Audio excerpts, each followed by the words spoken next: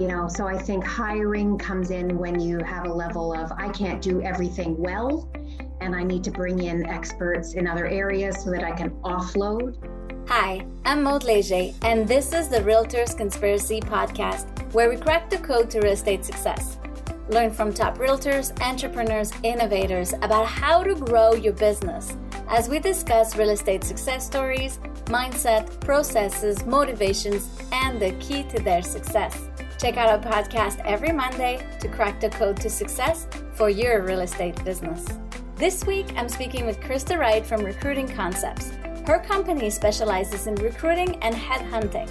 She discussed challenges and opportunities in the hiring market right now, how to know when it's time to hire, technology improvements that are out there to help hiring processes, and how to get the best out of your hiring. Let's get to my chat with Krista.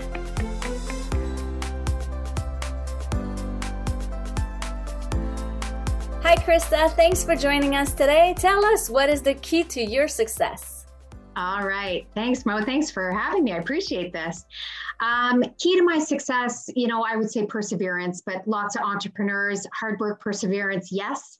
But I would say one of the major things that's helped me in my business has been networking and really the development of great contacts that I can align with. And these are professionals that do things that I don't do, that have expertise in areas that is not in my wheelhouse. So that way they can help me with the development of my business. And that's been the case for many years, but they're also people that I can then share with my clients.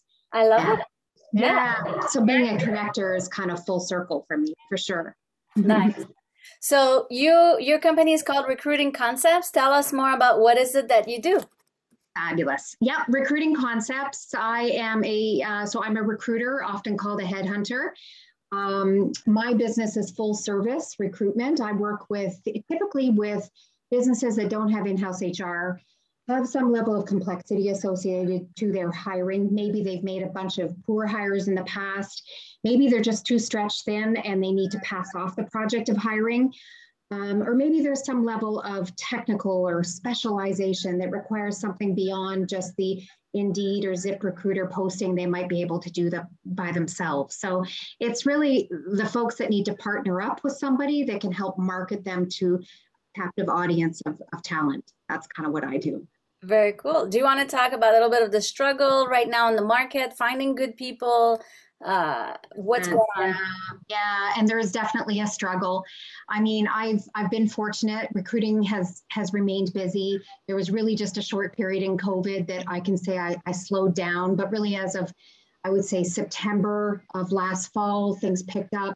Companies didn't want to sit around and wait. They had to maintain their business, and maintain their business often meant adding team members, especially when they experienced some loss in sales and so forth. So I would say right now, what I'm doing a lot of research on and sharing with my contacts and clients is there really is a level of candidate scarcity out there. It's not just that they're hard to find, it's that the applicants are down, in fact, down by about 30%.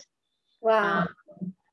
All the while, the hiring activity, so the job opportunities have increased. And I think since May, it's at about 22%. I posted something recently on LinkedIn, a great article from Global News. So that's a major issue. Lots of jobs, not a lot of people, or less people applying. So that puts companies into a position to really think out, how do they market themselves as an employer of choice? How do they get people enthusiastic about applying and getting engaged? And that's often a lot of the activity that I'm involved in terms of positioning, marketing the opportunities, tapping into both active candidates. Those are the folks that are actually, purposefully job searching, looking through the job boards. Those are your active candidates. But then you've got your passive candidates. Yeah. Those are the folks that may be the perfect fit, but we have to find a way to connect with them and engage with them. And that's kind of the headhunting stuff that I'm involved in. That's a good angle. Yeah. But definitely it's there's issues there. I mean, this past weekend alone, there was 4 different job offers that were out, all of which were declined for various reasons. So It's and it's not to say that we won't regroup. The perfect people are out there. We just have to keep going, and that often happens. That's nothing new. But it was interesting to pay attention to the reasons that people were turning down job opportunities, and they were different in every case. Oh, very cool. So what kind of reasons would be there right now in this market? Well, I had the classic money situation, another job offer that offered somebody almost 10,000 more. And although that's not always the guiding reason that people will accept a position, I can still, firmly say that money's not everything, for sure. But there was that scenario. There was a situation where kind of a personal situation came up, changing the person's availability. They had to focus on a family matter that came unexpected. So there was that. And then there was a couple of other situations just in terms of timing, a little bit of fear, wanting to stay put. Those are the kinds of things that I'm definitely hearing. Interesting. How do you generate new ideas and innovate in your business right now, especially now? Oh, I love that question. A couple ways, like everyone else, entrepreneurs, we have to research, we have to stay on top of trends in our industry. So I have a number of ways in which I do that, information that I can stay on top of, and then ultimately to share. Again, I sort of rely on the professionals that I surround myself with. I'm in a very active business group. I'm involved with a business coach. More recently, some of the cool innovation that I've been adding to my business in the form of technology has come from suggestions from an international executive recruiter group that I'm a member of. And that kind of came up during COVID. And it's been a source of awesome information, ideas, software that I've become aware of through suggestions of other people that do what I do, that are in other areas of the world. And we're now almost 54 members in 6 continents. So it's a pretty active group. And it's a fantastic source of recruiting and staffing related information for me. Yeah, that's a great network to have. Very cool. Any other tools that you'd like to share that are super helpful that you discovered lately? Oh, for sure. Yes. Well, my favorite kind of new exciting venture is partnering with a software company called Jobilla. And I've been fortunate enough to be the only Canadian company that is filing this software. What it is, Jobilla is a very innovative tool designed as a digital headhunting platform. So wherever a company has a really difficult hire, and often volume hires to make, and they've tapped into the typical process of traditional recruiting and job boards, and they're not finding the right fit. The idea is this is a digital campaign, and the software integrates with social media, namely with Instagram and Facebook. And it captures the attention of people who they do their analytics, and they figure out geographically where these candidates lie, and they're able to tap into people's interests that point to candidates that have the skill sets this client is desiring of. And it's a way of capturing their attention, but it does something in a really unique and innovative way. Is it doesn't just say, Soul Right Away is looking to hire, click here to apply. It uses kind of different language and entices people to take a test and take a survey and engage. And in doing that, they answer some questions and they consent to be contacted. And it's a totally cool, innovative way to tap into candidates that we will call passive, people that aren't applying to your job but could be a great fit. And this is another way to hire for projects that are a priority with a 3-week campaign, and it's a do-it-yourself model. And the campaign comes with a dashboard that you have full training on how to use, and you can work your employees through a process almost like an internal CRM. Cool. And it's just the coolest thing, and I'm so excited to be able to offer it. Nice, amazing. So let's talk about, as a recruiter, you are recruiting for businesses and other people. What qualities do you have that got you to where you are today? Well, I would say I'm kind of a born connector. I had a little bit of matchmaker in me from an early stage. I fell into this line of work in a really interesting way. It wasn't, I thought I was going to be a social worker once upon a time, and just a series of life events, as it often is the case. I found my passion in recruiting. So I would say a super keen interest in people and just figuring out what makes people tick. I'm known as a very good listener. I know how to ask questions and engage people and create a very, very personal relationship. That's really important to me. That my service never feels transactional, either to the candidate, the job seeker, and certainly not to the client. So I think that you don't have to be a big service. You don't have to be a large company to be really effective. You can have big clients and still be a small business as long as you operate with super major integrity, be ethical, be honest, and keep things real and keep it personal. And those are some of my kind of founding principles. But I think it really is a curiosity about people and a love of being a matchmaker. That's just made me. I love the work so much. It never gets dull. Every day is different.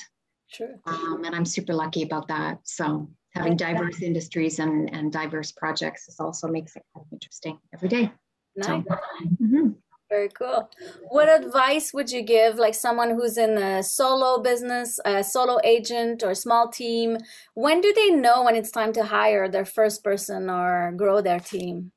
Yeah, it's a great question. I mean, I think there's budget considerations to that, thought process. But I think when, to run a business effectively, there's a point in which you can't do everything by yourself anymore.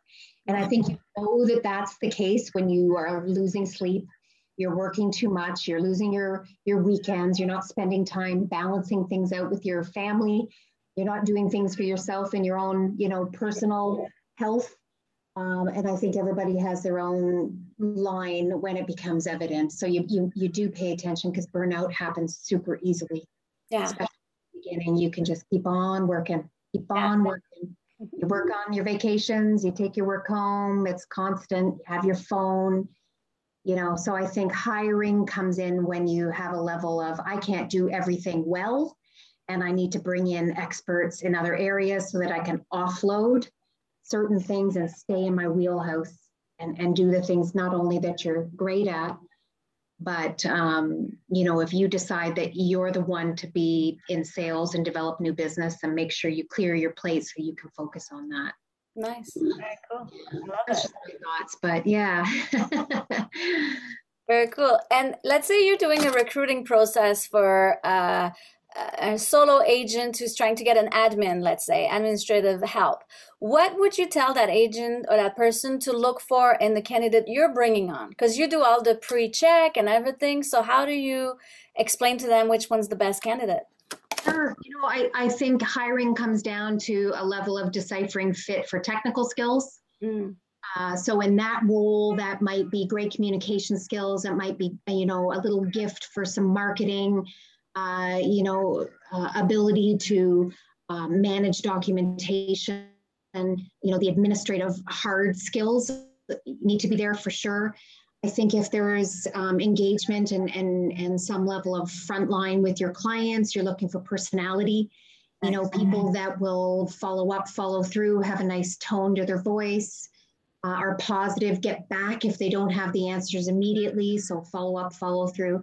Those kinds of skills can be transferred from other industries. I mean, you could be great at that job and have worked in hospitality, or great at that job and worked in retail. So it doesn't, I think that's a role in which you use the called soft skills, but the personality dimensions of somebody, and their willingness to be organized. Nice. But I think you can't get away with, you have to be effective with great computer skills for that job, I would imagine. Yeah. And I think if it comes down to a couple of candidates, you might want to run one of those assessments. I offer all kinds of those, but to take a little bit of a deeper dive, look at how people are motivated, how they are best, how they respond to coaching the best, how they like to be communicated to. So you really look at the character and the fundamental, work ethics of somebody and how that pairs with your organization. Nice. Yeah. What's the best advice you would tell someone, like one piece of advice when they're thinking of hiring?